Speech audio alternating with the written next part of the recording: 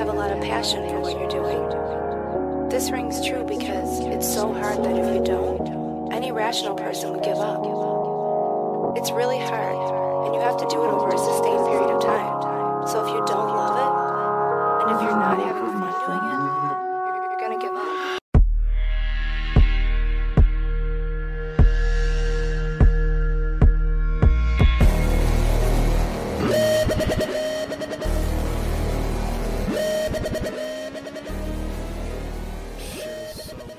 Getting the sexy version today. Oh, you actually didn't put your shirt. I just put my shirt on. So welcome to another episode of John's Entitled Podcast, a partner of Moshpit Nation. I am joined, as always now, I'm going to use that Wayne's World thing to death, by Daniel Terry. How are you doing this week? I am doing fantastic. I would assume so. You got a new Hopesfall record in the mail. Oh my God, yes I did. And it is awesome. It is pink and purple. Very metal, right? I thought it was... Are you joking? I thought it was pink and like silver or like metallic color. Like a gray. It's on the order it says purple and... Or no, I think it says black and pink. Okay. But the center isn't really black, so I don't know if like the black didn't mix well with the pink, but it definitely looks purple. So like a purple center, you know, with it looks like I don't know, like some kind of pastry. Fair enough. Yeah. It's always funny how that happens. We at Works, for those who may not have caught on, I work at a screen printing factory, and we got some custom tie-dye shirts in the other day, and the box said burgundy, the paperwork inside said maroon, and when I opened it, it is more red. So I was like, I don't know what the fuck this is, but working at this job has taught me I apparently don't know shit about colors. Colors are very subjective. Unless you're Ice-T. Right. Then he has a very fair stance on which side of the colors thing he stands on. For sure. That's an old school hip hop reference for some of those who may be too young or don't care. We need to get him on the podcast. I mean, I'm working on it. All right. Speaking of the podcast, though, we made the news with the Blasco episode, thanks to Blabbermouth. Yeah, holy shit! I was just randomly on Twitter. Well, I guess it was yesterday, right? And yeah. I saw like Twitter 5 minutes ago, and then they were like, the headline was like, you know, how does a band manager deal with a situation like Tim Lambesis? And believe it or not, I didn't associate that headline with what we had talked about immediately. I was like, "Oh, cool. Well, I guess they've got they've got the Azalea Dying manager on, and they're interviewing him about how he's handling." You know what I mean? So I clicked on it, because I was like, "Oh, hell yeah!" I want to read that. And then I was like, "Oh shit!" And then they were like, "Yeah, they're like Rob Blasco." from Ozzy Osbourne band, Rob Zombie, talks about, what he would do as a successful manager on John's Untitled Podcast. And I was like, holy shit. Yeah. I can't believe that they're running that. And no, it was awesome. And as always with Blabbermouth, the comment section was my source of entertainment for the rest of the day. Yeah, it's the comment section, and the funny thing, and we kind of spoke to this, is the fact that nobody... Typically, I always assume that the comments are going to be like, oh my god, this dude's voice is so annoying, or he asks stupid fucking questions, or, whatever. And none of that ever happens. It's always, surprisingly, very much focused on the actual content, the headline, the interview, the thing that the person themselves said. And very much something to what I said in our, prequel over on Discography Discussion, the whole thing about Azalea Dying. A lot of people made the same comments I was making, so it feels kind of nice to be vindicated in the comments to something that nobody else heard. But, when people are like, Ozzy tried killing Sharon, and she forgave him, and he has a career. Look at Vince Neil. He literally killed someone drunk driving, the singer Razzle from Hanoi Rocks. All these things and all these different examples of other musicians and other people doing something, and it's like, why is Tim, for no pun intended, get lambasted for what he did? I maybe have been sitting on that one subconsciously. And it's one of those things where, I see all these people making the same points that, I maybe shittily made on your podcast, but it's interesting that it's still such a hot button issue because, like we have said, and like has been said a bunch, this is just an unprecedented circumstance. Like, especially in the metal community. I mean, not necessarily because we just pointed out a handful of examples, but I think like really the biggest like holy shit scandal we've had is really Ian Watkins. Well, in the internet age, yeah. You've got Ian Watkins, Tim Lambesis. That's it. That's it. I mean, Randy Blythe to a lesser extent, but like he didn't like actually do anything wrong. So there's that. But yeah, no. What I liked about that episode of Discography Discussions, I felt like all views on the matter were represented. Yeah. And that was what was cool about that. Is we had yours. You were playing you were basically like the defense attorney. And me and Jeff were the prosecutors. Yeah. And it's weird. I mean, my opinion on it has changed a bit since it's all come out, since watching the videos and stuff. And I'm not still like, I'm not wearing the shirt and drinking the Flavor Aid, but I am, I'm willing to see how things go. It is very testament to the idea of, as long as you put out a rock and metal album and people like it, then you're probably fine, like that kind of thing. And that seems to kind of be the case with all of this. Yeah. Yeah, it was definitely interesting though to see that, and I got a lot of text messages from people, and I was like, it's funny because we were kind of shocked by it, and the fact that we posted the episode on a Sunday, and then Friday, as yesterday, as of the time we're recording, it makes news, and it's almost like a full week had gone by. So like you and I are prepping for this interview with Lejean from Sevendust, and kind of not even thinking about what we've already done. We're moving forward, and then so it's kind of interesting just to see it pop up, and you're like, oh yeah, that that happened. Right, like I said, I wasn't even thinking about it whenever I clicked on the article. I was just like, oh, okay, cool. There was a part of me at first that before I realized that it was our stuff being reposted, that I was like, I kind of feel like we had a similar conversation about that, Yeah. Prior to this, and then to see that, oh, okay, it is our conversation. Okay, Yeah, that was pretty cool. Yeah, and kind of shifting gears a little bit to our guest this week, as the aforementioned Lejean Witherspoon. It's been kind of interesting. I know we have, when we did the Louder Than Life Festival thing, we talked about, Sevendust kind of being a band that should be a bigger band than they are, and it's still kind of weird. They just put out a new record, I Am War, or I See War All the Time. That was what it was called. Yep. I See War All the Time, and it's a really good record. It's got a lot of hooks. It kind of reminds me of something that probably would have been, for me, like in the era of the Holmes, Animosity, and Seasons. Like it sounds like it's like somewhere, like would have been recorded somewhere in that same time frame. Like it's aggressive. It's got hooks. It's the Sevendust that you come to love over the last almost 2 decades now, or over 2 decades, and. It's so weird to know that this band, is a band's band. Everyone loves them. Everyone gives them props for, being one of the forefathers of like the odd time signature thing. But still, it's almost like they're the grandfathers of metalcore, really, if you think about it. Maybe. They definitely brought some energy, when they first busted out onto that metal scene, in the late 90s, and I think. Like I said on Louder Than Life, I think Sevendust really needed to be higher. I was like, man, why not Sevendust? Why is Sevendust not the headliner on all of this? I mean, goddamn, they've earned it. Yeah. Like they've put in the late nights. They've put it all in. They've done more, I think, than most bands that came out around the same time they did have done. Yeah. And because it's one of those, like, there's not a whole lot of sure things in this world, but I guarantee you if you book Sevendust and you fill up a venue, it's a sure thing. Yeah. And that you really can't say that with a lot of bands, even much more popular bands than Sevendust. Yeah, yeah. It's been very interesting to kind of see the progression of the band over the years. And the other thing too that I always like, and I made the comment about it in the interview, is the band's not afraid to take out completely different bands they like, bands that to some degree maybe. that younger band that's hungrier and wants it more than a band that's kind of established. And I'm not saying Seven Dust, goes out there and rests on their laurels at all, but what I'm more saying is that, in the day and age where a lot of bands, when they do package tours, play it safe with like, okay, we know this band's going to bring people, but, we know that we offer something that they don't and can't. And so you're kind of playing it safe, and or if you're on the arena level, you kind of neuter the band in front of you, so that way they don't.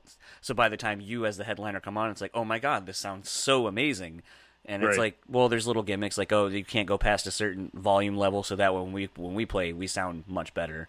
So I mean, like, there's all those tricks, and Seven Dust doesn't do that. They don't neuter any of the bands they bring out. They just want to honestly provide the best show that they can for their fans and fans of the other bands, and it's really commendable in this day and age when everyone seems so worried about their own integrity, or not integrity, their own image. Yeah, and I think Seven Dust hasn't really ever been an image band. Like, there's no gimmick to Seven Dust. It's one of those like, hey, do you like heavy aggressive music that you're going to remember when you're done listening to it? Well, yeah.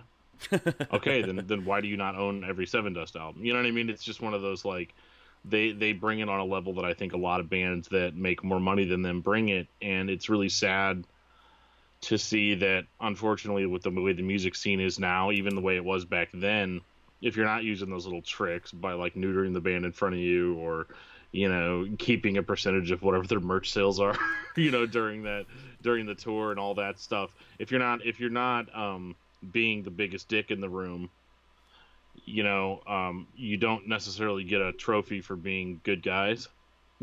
Right. And I think that's probably part of what it is. I mean, it just sucks seeing some of these names of bands that they've taken out on tour that have just gotten bigger over time, and it seems like Seven Dust kind of, they've always been, people have always been aware of Seven Dust and love them, but I just kind of feel like they have fallen between the cracks a little bit.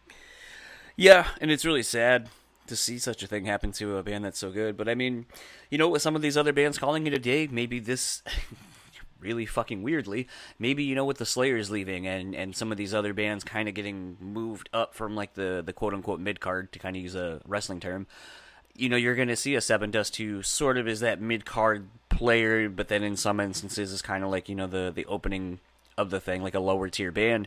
Maybe with Slayers and the Aussies and a lot of these other older legacy bands kind of calling it a day, maybe this will be the era in the next year or two where we'll see Seven Dust finally start getting that big push to where they're going to be really higher up on these festivals and really start making a bigger impact on the music scene.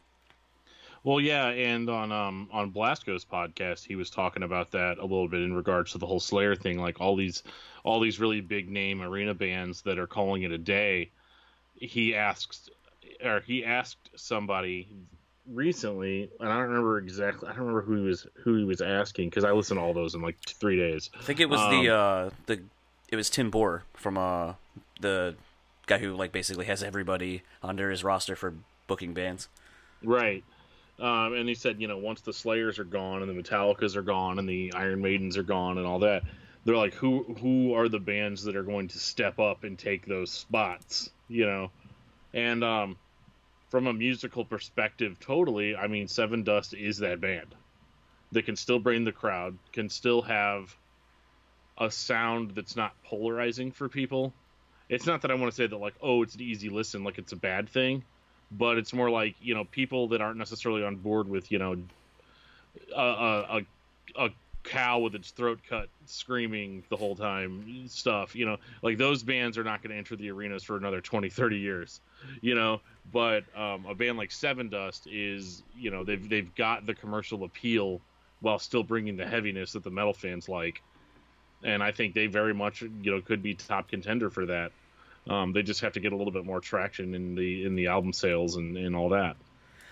Yeah, it'll be interesting to see how this pans out. And speaking of panning out, we are going to get into my conversation with Lajon Witherspoon. But before we do that, we have a show sponsor this week, and it is the guys in Foxbat. And they wanted me to play their song Slow Strut again. So this is Slow Strut by Foxbat, and then my interview with Lajon Witherspoon. And we'll be back to talk to you after that.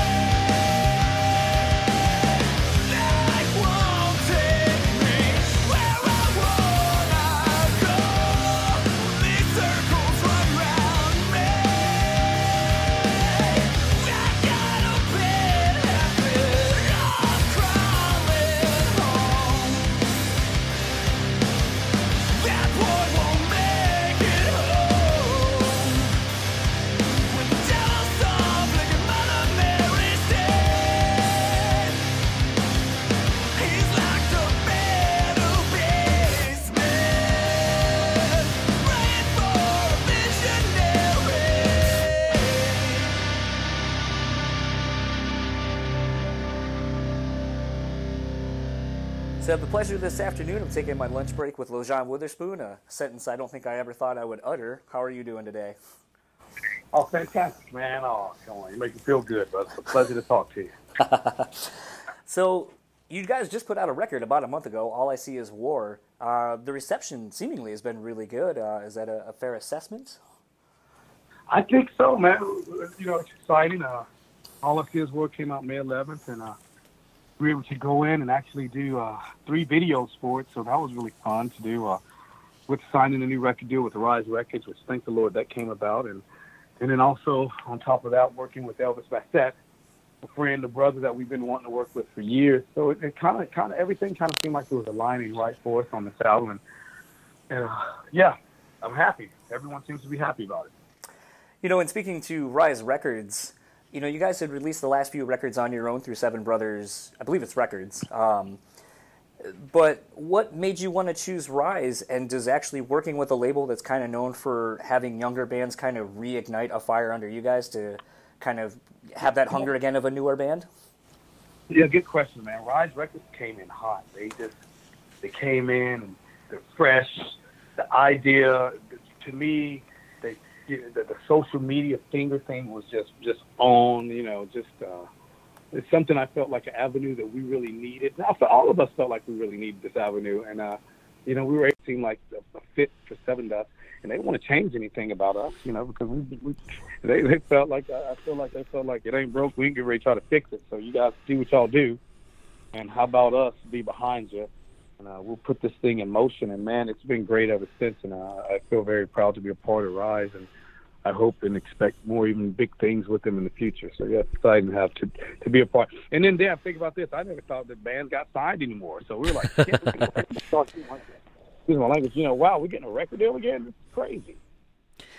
You know, in the 20 some odd years that the band has been around, how much has the industry changed? I mean, like I said just a couple of seconds ago, you know, you guys had kind of self-released the last few records. When you're kind of looking to get back into the game of going with another label, were you kind of surprised at how much it changed from the last time you were working with a label on putting out something? Oh, yeah. Yeah. Man, when you think about it, we signed a record deal when I was 21 years old. I'm 45 years old now, so it was a lot. Yeah, it was so, you know, back then, you know, we didn't really care about anything except for signing a record deal. You know, business, who cares? Oh, we don't know anything about business. We signed a record deal. Okay, we made it. We made it. Oh, God, yes, thanks. This dinner is great. Thinking, you know, we're paying for it. You know, no, we actually, yes, you guys, they weren't paying for it, even though we thought they were. We were paying for it. We had to pay all that stuff back. But right. It was but you know what, man? It was a fun, exciting experience back then to be signed and to you know, to do it. But if there's any advice I could give anyone, what I'm trying to get down to is we had to learn to be businessmen in this industry. And if there's anyone out there, man, woman, whatever gender you are in this industry, you have to know and stay true to the art, but also know a little bit about your business, know a whole lot about your business. So, you know, and that's something that we had to learn the hard way, but thank the Lord that it happened. And, you know, we became businessmen. So it helped out a lot.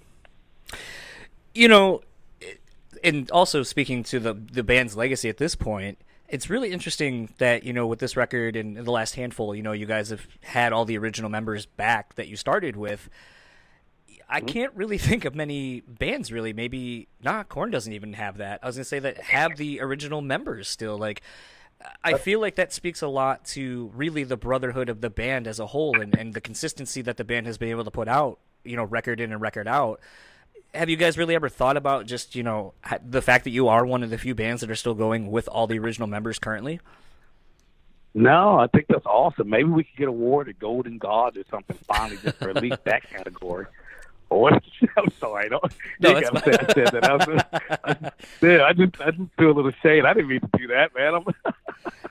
No, man, no, I've never thought about. You know what? I've thought about the fact that we've definitely been a band for a long time. Actually, after that last press run I did with my cousin Kevin in New York, it was along the weekend that they were going out to do the Rock and Roll Hall of Fame and stuff, and we were trying to figure out how long we had been a band, and it's been 20-something dang years, and it's definitely been a cool ride, and what a pleasure to still be able to talk to you about being relevant in the music business. It's crazy. What is it that keeps you guys going when to make new material when a lot of people in your position would probably be more apt to rest on their laurels and the back catalog? I don't know, man. I think, we got the fight still in us, man.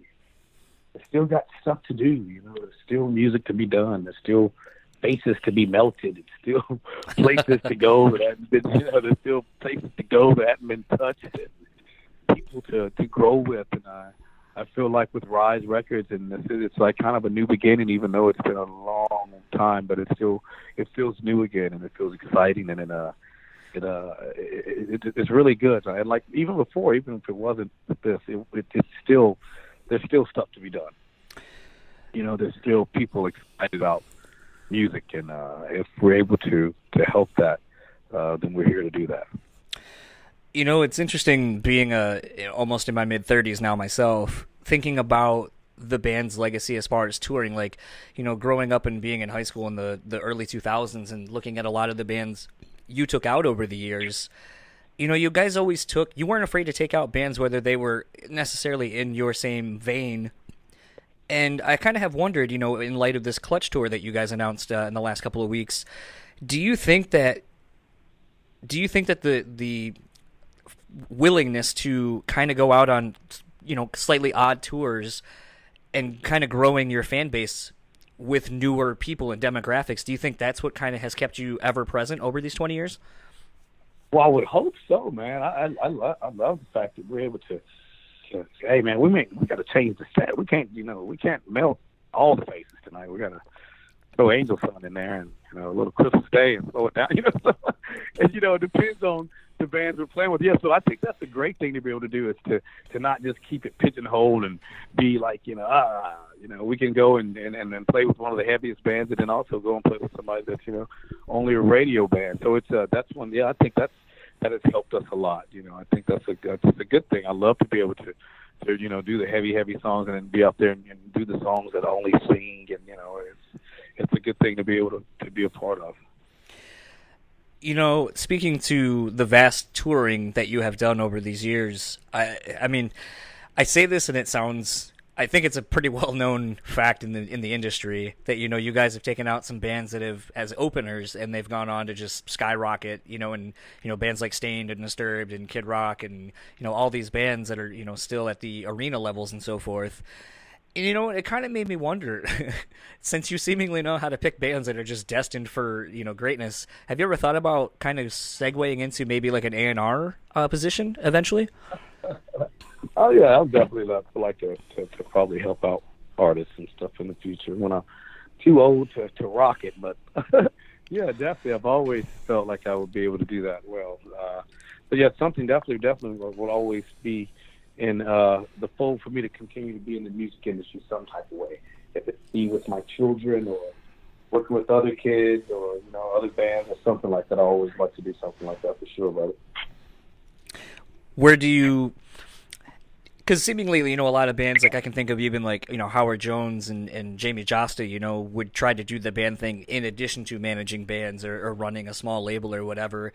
Have you kind of given the thought of doing that, or do you think it's just not really fair to either you or the bands that you're not able to give 100% of your time to either project? Yeah. I'm not really trying to manage any bands right now or like that. Just I'm still trying to manage Seven Dust in my life. No, you know.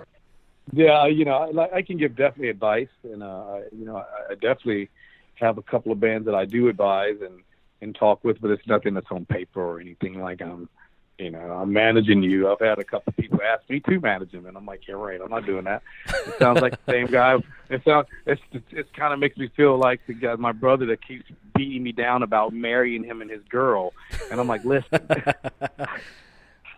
I get that you guys met us at a Seven Dust show. I love you. But the way I've grown up, I just don't feel like I can go online and you buy me this thing, and I'm an ordained minister, and you fly me to your wedding, and it's LJ it's LeJean Witherspoon, but everybody else is LJ from Seven Dust just married them. I don't feel it's real. I mean, you do. Everybody else does. I'm not a preacher. Sorry, you know what I'm saying? Yeah. I'm getting ready to do a Jaeger shot right after we do this. I don't know if that's the right thing to do. I did 3 before I married you. Is that cool? I mean, I don't know. It's like, it's kind of funny to say that. I'm nervous. I'm sure you guys have had wedding proposals done during your sets. I think we've had that maybe twice. I can count on my hands how many times that's happened, because a lot of times you get requests to do that, and then, sometimes you don't know the people, but everyone, I think maybe twice so that's happened. We've been able to make that happen for someone. But me marrying somebody, I'm still kind of I hadn't returned his call yet. I don't know what to say besides no. I told you a long time ago, and it made me feel weird. Why you keep asking me?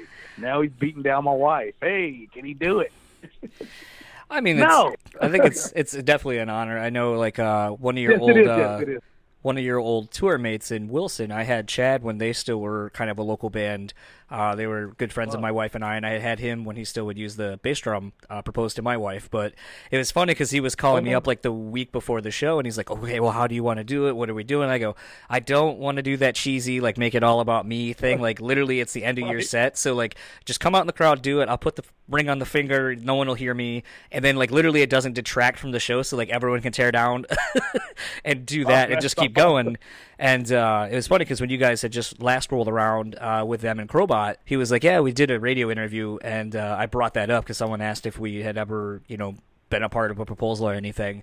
So it was kind of funny that I was like, yeah, I'm one of the first to do that, but I also made it not about me at the same time because I was like, this is already embarrassing enough and, like, really nerve-wracking. Yeah. I don't want any more attention on me than there needs to be.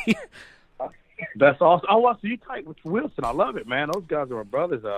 That's so, and I love their new stuff, man. Congratulations to those guys. Tell Chad I love it. Yeah. Kind of speaking of, that's not really a good segue. I don't really know how to segue into that from here. But, kind of something I've always found interesting about your band as a whole is that, everyone writes. I can't think of another band where literally you have 4 or 5 dudes who all contribute music in some way, shape, or form. But, recently Clint has been going out and, doing the thing with Seether. I know he was writing with Chris and all those dudes in Crowbot recently. And, just kind of working with a lot of different artists. Have you ever thought about, you guys bringing in somebody else? I mean, even with, all of you, have you ever thought about just kind of bringing someone else and shaking things up a little bit? What do you mean, as far as Clint when he leaves? No, I mean, just in general, like when you guys are writing, have you ever thought about bringing somebody else into the fold and just kind of being like, hey, let's get out of our comfort zone a little bit and see maybe what somebody else would have? Well, that's why we brought Elvis Bassetta in this time, because we hadn't had a producer or anybody in years as far as Seven Dust, and so that was a big step for us, and that was something we really wanted to do, is to bring him in and to work with him as far as his writing ability, his guitar technique, his vocal ideas. I mean, it was great to have him come in. So yeah, we're open to that, and that's the reason we did this album with Elvis, because we were open to that. Has anyone reached out to you to actually have you come in and write on some stuff with them? Oh yeah, I've done that. Yeah, I've done several little side things, and actually I'm still in the making on working on some more of my own solo stuff. So I'm excited about that too. What is there a potential time frame of when maybe we can see something from that? Well, I put a song out on iTunes called Love Song that, some people seem to dig. It was a little different side of what I do. And I don't know. I know that I'll be doing some writing with a very well-known singer in the rock world that I really admire, that I think a lot of people will be excited about. I can't say no more than that. But we've been wanting to do some music for a long time. So we're going to make that happen, and it'll be with my solo stuff. So yeah, just in the future here, not too long, but when the Seven Dust ship starts slowing down a little bit, taking on a little water, we kind of talked quite a bit about the band's legacy and being around for as long as you have. Toward the end of, I think it was the end of last year, you guys did some shows with Crowbot, actually, where you did the 20-year anniversary tour or shows. Home next year turns 20. Is there any plans to honor that record in its entirety and maybe, take that out around the, a touring cycle at all? Well, just announced, I guess, about a week and a half ago or last week or so, we announced that we're going to be doing 3 shows in Atlanta up to New Year's, and on New Year's we'll do the Home album in its entirety in Atlanta. kind of, hence Atlanta home, where Right. we started. I just didn't know if outside Yeah, of those that's- 3 shows, if there was a demand maybe where, promoters are kind of reaching out going like, hey, if you guys wanted to bring this to insert whatever, or even maybe do, trying to think of, I think it was like Hatebreed, this past year where they did, Satisfaction and Perseverance, and then basically like would also throw in other hits, the normal hits throughout the rest of the set and kind of play. It'll be a fun 3 days, man, and we'll be in Atlanta, so it's cool. Family's looking forward to it. We'll get down there and probably try to get a big old Airbnb, everybody stay in, and be able to go back to the house and hang out and make it a fun family trip and bring in a new year. So kind of one of my last questions, and if you don't want to answer this, that's fine. This is just something that's been kind of omnipresent for me the last probably a month or so, just kind of been wrestling with it as a fan and just kind of thinking about this. But, Atlanta is known for kind of, as of late, recently being more of like a hip-hop mecca. Like, a lot of artists get made there. The whole thing about the strip club dude, the DJ, I can't think of his name, breaking artists and so forth. Little John and all them, yeah. Yeah. And so, in light of, just kind of how the rap scene seemingly, like, that's the lifeblood down there in Atlanta, this whole Kendrick Lamar thing that happened about a month and a half ago now or so. What happened? Okay, so he was at this festival in, I believe it was Alabama, and he was, like, headlining, doing his show, and he pulled a white woman up on stage to perform with him for this song. And so she sang along, and then he kind of cut her off and was like, yo, you can't use that word. And so you can't use the word that I used in the song. Yes, and kind of put her on the spot in front of thousands and thousands and thousands of people.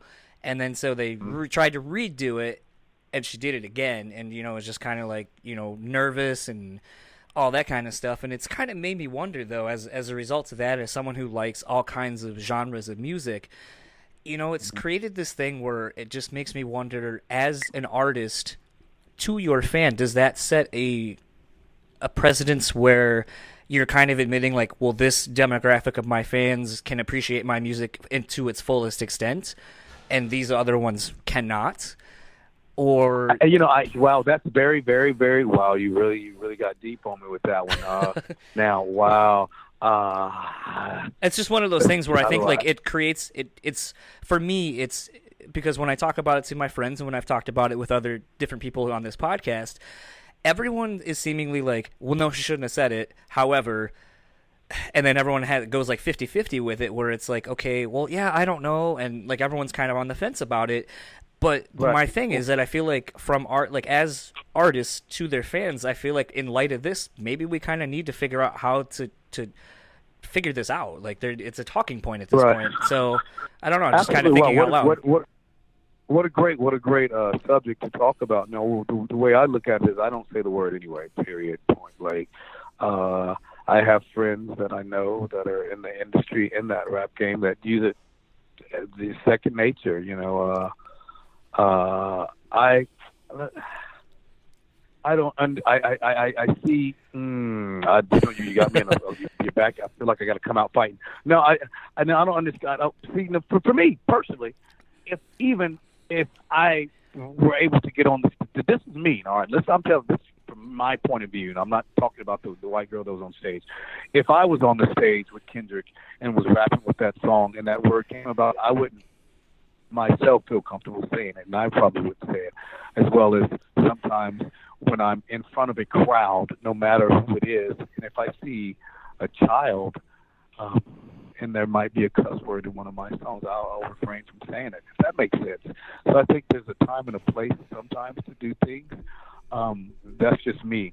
I don't know how I would have handled that. I don't think that I would want anyone to say that, and so if that makes sense. I don't know if I even answered the damn question or not. I'm kind of skating around it. I feel like I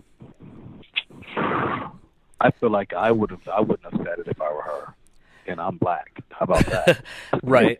It just also creates this thing. And that word is not saying this for just that it's an ignorant person. Period. The word, but I wouldn't say it. So I have kids, you know what I mean? I have people that have to look up to daddy, and daddy saying that, I don't think that I would want to see my kids saying anything like that or anything negative towards any race. I don't care if you're purple. I'm not going to say anything. So that's where I stand on it.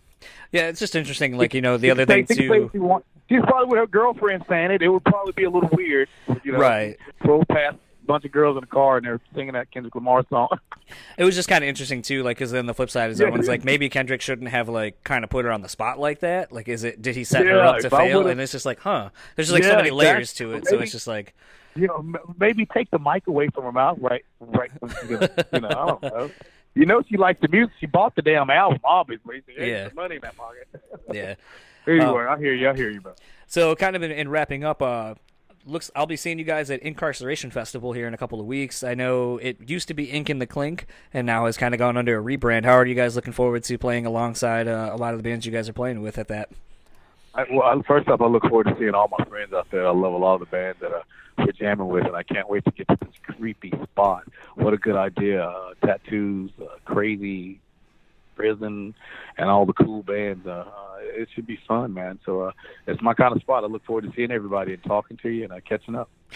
And then lastly, I always like to end these episodes out to a song. So what would you like me to play it out to and maybe give me a little backstory on it? Doesn't have to be one of your songs either if you don't want it to be. No, I want you to play one of our songs. I want you to play our song Sickness because that was one of the first songs that came out on All I See Is War, and I really like that song a lot.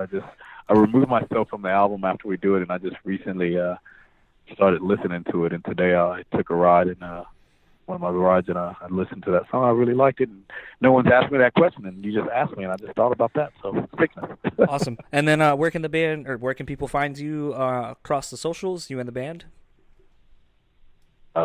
Seven Dust Official, and I guess. And I'm LJ Spoon on Instagram. That's what I do. A picture says 1,000 words, so I'll take a picture and like it. I don't like no drama, no trolls or whatever they call them, catfisher or dogfishers or whatever you guys are. Well, fair enough. Thank you again, Lejean, for taking the time to talk to me this afternoon, and I will see you in a couple weeks at Incarceration Fest. All right. Peace, brother. We'll see you guys soon. Peace. So that was our chat with Lejean Witherspoon of Seven Dust. Dan, what did you think of that? Yeah, it's cool, man. I'm glad that you guys were able to do it. Seemed like it was kind of a middle of the day type of deal, and so no, it was cool that he had the time to talk to you guys. You guys talked for a good, not about a good 25-30 minutes. Yeah, it was basically most of my lunch break. I had a liquid lunch consisting of a Gatorade, electrolytes. Yeah. I figured it'd be rude if you could just hear me munching on my food, and even though it's my lunch break, I figured people wouldn't really be too stoked that I'd be like, I'm sorry, I'm working in a sweatbox warehouse, and I still need to eat my food.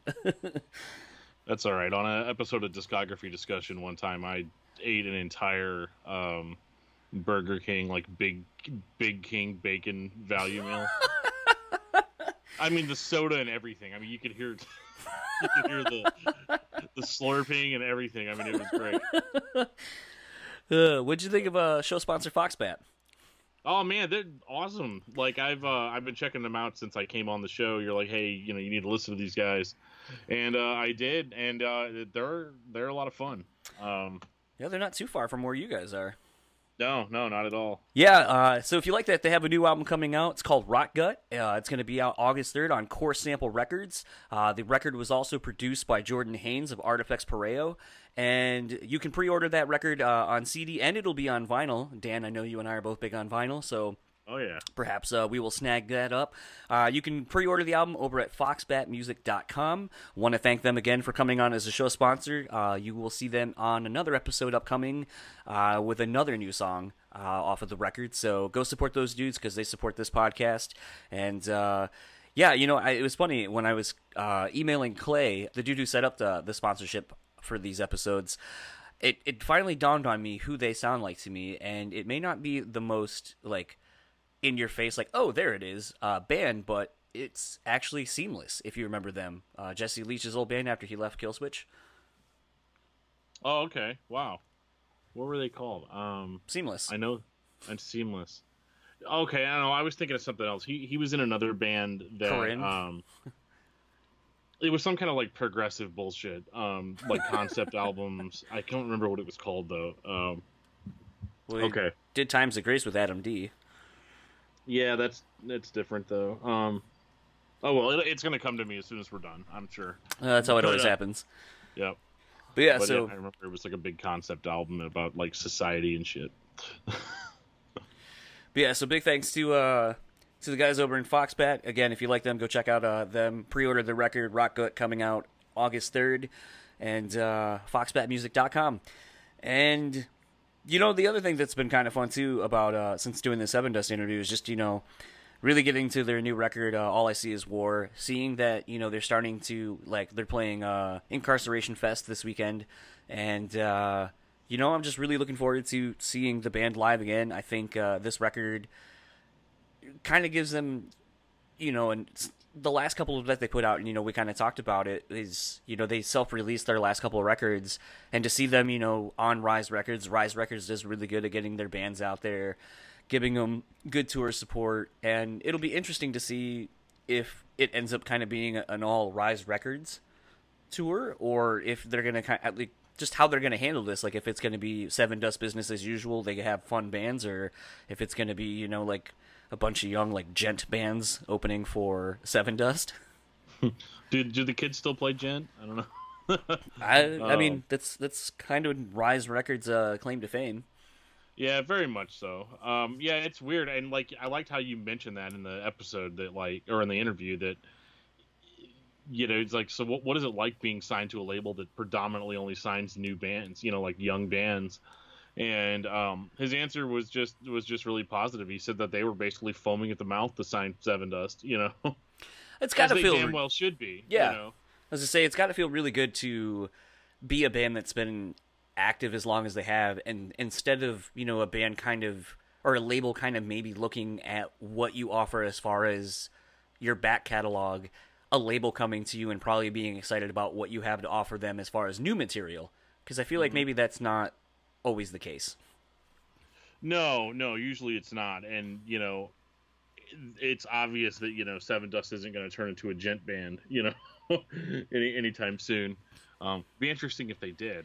I mean, there's little bits of that on this new record, those kind of staccato-y type riffs, but I mean they've always had that. I was going to say, but they've always had that. So, I mean, so we went and just said that, maybe they were the prototype for what would become metalcore. Are we now on record as saying that maybe they are the prototype for what would become gent as well? Possibly. I think Seven Dust is just a band that pulled from what was heavy at the time when they formed, and they've perfected that over the years. And I think that, I think it's cool that they are still putting out new records.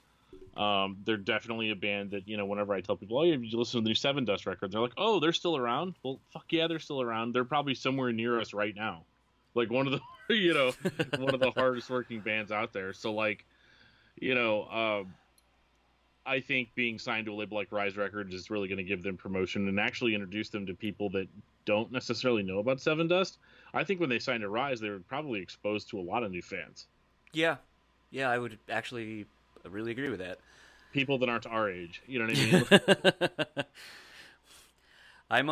I'm also interested to see if they end up doing, and I asked him flat out, is there potential to do a full-on tour behind, the anniversary tour of Home?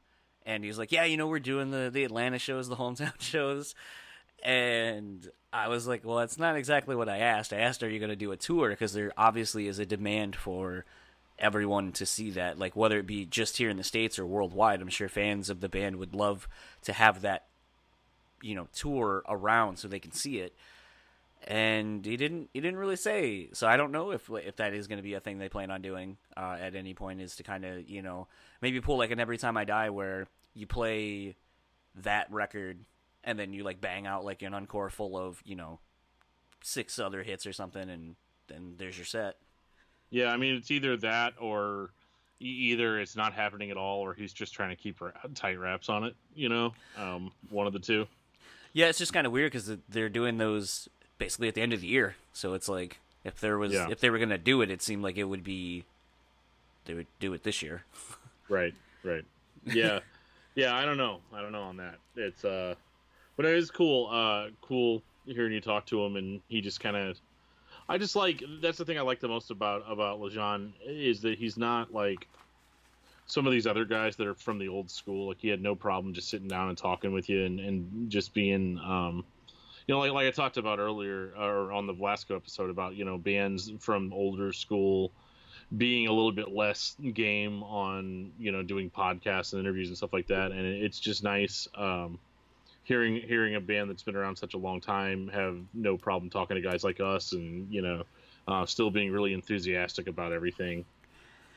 Yeah, it's kind of funny you say that. Last night I went to go see the dudes in Light the Torch, and on the Guar tour got an episode with Blothard that I think is going to be pleasantly surprising to a lot of people. Oh yeah, and I was hoping to get Howard Jones on while I was there. That didn't happen, but I'm still optimistic it may happen in the future.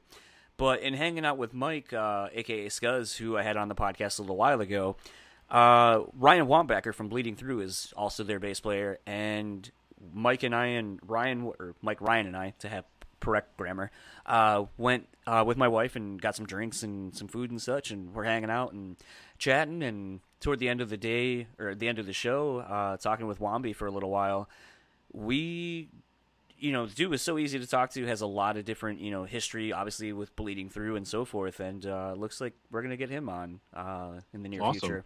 So, I mean, that's a dude that, is able to, mix it up with a lot of different people, has lived a very interesting life between, the Bleeding Through and metalcore, and, works as a welder and works on, like, bikes and stuff like that, and there's a lot of cool shit to get into, so I was really excited to get into that, and very much looking forward to seeing your reaction, especially to this Blothar episode, because like I said, I'll just go ahead and pre-tease it now because it's going to come out in 2 weeks, but I think, as far as I can find, I think I got the second interview with him not in character. Oh, nice. So nice, yeah, I know there was some, we were talking about that throughout the week, like, is he going to be in character? Is he just going to sit down like two dudes talking, or what? What's the deal? And I'm actually kind of glad because of the latter. Yeah. Just because I like to know the man behind the makeup, like that sort of stuff, and the man behind the costume, and that stuff is just infinitely more interesting to me than the character. You get as much as you want to know about the character from listening to Guar. Yeah. So. Yeah, we kind of go into the psychology of all of that as well. Dude couldn't have been nicer, more hospitable. I was ready to go down the avenue of talking to Blothar the Berserker, but I'm glad I got to talk to Michael Bishop instead. Yeah, 2 different notebooks full of questions, right? Yes, I did. So nice. Kind of, that's I think a good place to kind of end it. I gave you a little bit of a tease as to what's to come. So Dan, where can everyone follow you? You can follow me at Discuss Metal Dan on Twitter. You can find my other podcast, Discography Discussion, on Twitter at Discuss Metal and also at discussmetal.com. And it's been kind of fun that people on Twitter are kind of realizing to actually tweet at both of us in things as opposed to just one or the other. So that's been fun. Yeah, it's interesting. Yeah. But if you would like to follow Sevendust, you can find them pretty much everywhere at Sevendust. Facebook and Twitter are just Sevendust. Their Instagram is Sevendust Official. If you would like to keep up with Lejean, he is on both Twitter and Instagram under LJ Spoon. If you would like to keep up with our show sponsors, you can find The Bean Bastard Coffee over at The Bean Bastard on Facebook and Instagram. And you can order some coffee from them at their website, thebeanbastard.com. Get you some. There's a lot of cool shit. As I said last week, they just put out a new blend, the Red Rum, Shining inspired. And the follow is fun. Their Instagram, he's been posting a lot of fun videos. It looks like he's having a lot of fun literally making the coffee and making these videos. And, it's always fun to see someone that's having fun making their thing, whatever it happens to be. And then speaking of other people making things that are fun, Foxbat, you can find them again at foxbatmusic.com. You can pre-order their record. It comes out August 3rd. Rotgut is the name of it. You can get it on CD and vinyl, foxbatmusic.com. And if you would like to be a show sponsor, you can email me at johnsonTitlePod@gmail.com. And if you would like to follow me across the various socials, you can find me on Facebook, Instagram, and YouTube at Johnson Title Podcast. Tweet at me at Johnson Title Pod. Maybe help me get Ice-T on. I know he likes a lot of my tweets. Literally anything I tweet where I have him involved in it, he likes it. pretty quickly. So maybe we need to get a groundswell movement going. Ice-T will be here in Grand Rapids in about 2 weeks from now. I have literally questions already written up. I really am hoping that I can get him on here, even if only for 10 fucking minutes. So maybe in the next 2 weeks we really put out a thing. If you're listening to this, go on Twitter, tweet it. Like, I'll probably tweet him, like those, comment, make sure he's involved in it. Let's try to get this to fucking happen, because I want to be the only other podcast outside of Jamie Josta's that actually gets Ice-T. Dude's a fucking living legend, and I think would be amazing to get on this podcast. Absolutely. I mean, dude, that's top of that's cream of the crop. I mean, I don't know if you'd like never mind. But yeah, so very much open forward to that happening. And like I said, a lot of great interviews coming up. Constantly working on bringing great content to you guys. I want to thank Dan for coming on as the host, taking the time out of getting away from his Hopesfall record, which he just got. So I know it was, very hard to pry yourself away from that and just not stare at it. I told you I was busy, but you just kept insisting. Yeah. That's why I knew I had to get it done now, because before you got lost in the whole day listening to it. Right.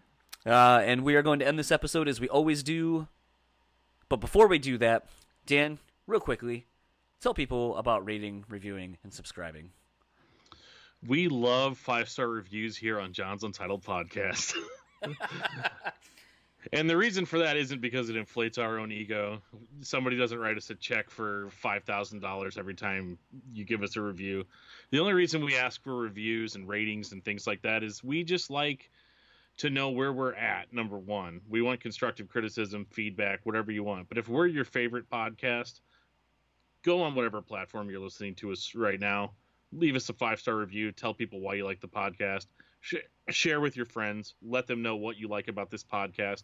And if we're not your favorite podcast and you think there's some things we could be doing better, just let us know. And we are pretty easy to get along with guys. So as long as it's something other than you suck and should go kill yourself, we're pretty much on board to help you out to make our podcast better. In watching Step Brothers last night while at the bar before the show, the Catalina wine mixer scene came on. And Rob Riggle's whole thing of like, you're fucking killing it right now, but there's something about your face. I just want to smash it. And, he's going on about that. And it made me think of, rating, reviewing, and subscribing, and more so the reviews. You can leave me a bad review, but if you tell me like I'm killing it, but there's just something about me and you don't know what it is that you don't like, and I can't, that's not really criticism I can expound upon and make things better. But I thought it was very weird how I just correlated Step Brothers to podcast reviews. Well, but you bring up a good point. It's one of those, if you don't tell me what I'm doing wrong, I can't fix it. Yeah. And that's that's the kind of thing. We aren't opposed to harsh criticism as long as it is actually criticism, we weigh and we weigh what we think is valid criticism and what we can do better, and we try better. Also, one of the biggest things too is a podcast that is highly reviewed has a more likely chance of showing up in search results whenever you're searching for an interview podcast or a music podcast or a movie podcast or whatever kind of podcast you have. You kind of want to show up quicker in search results in those genres than just being in the general market and kind of being out there. We're past the days of having to look for the content that you want, right? And recommendations are everything now, so you're more likely to get recommended a podcast like ours if you're reviewing all the ones that you like. Very true. And on that note, we won't waste any more of your time, so we are going to end this episode as we always do with a song, and as you heard Lejean pick at the very end, he wanted me to play a newer song off the record, so we're going to play this episode Out to Sickness from Sevendust's new record, All I See Is War, out now via Rise Records. Talk to you next week.